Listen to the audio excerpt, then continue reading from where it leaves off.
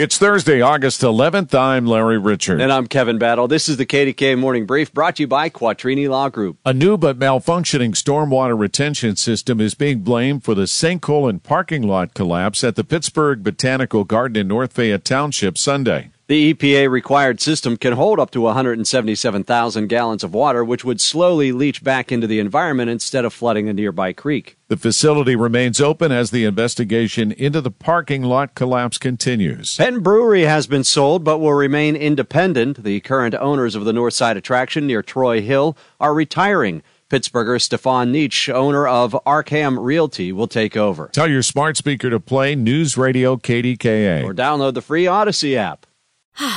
Spring is a time of renewal, so why not refresh your home with a little help from Blinds.com?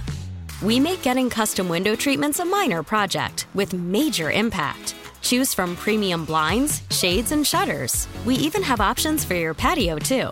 Blinds.com invented a better way to shop for custom window treatments. There's no pushy salespeople in your home or inflated showroom prices.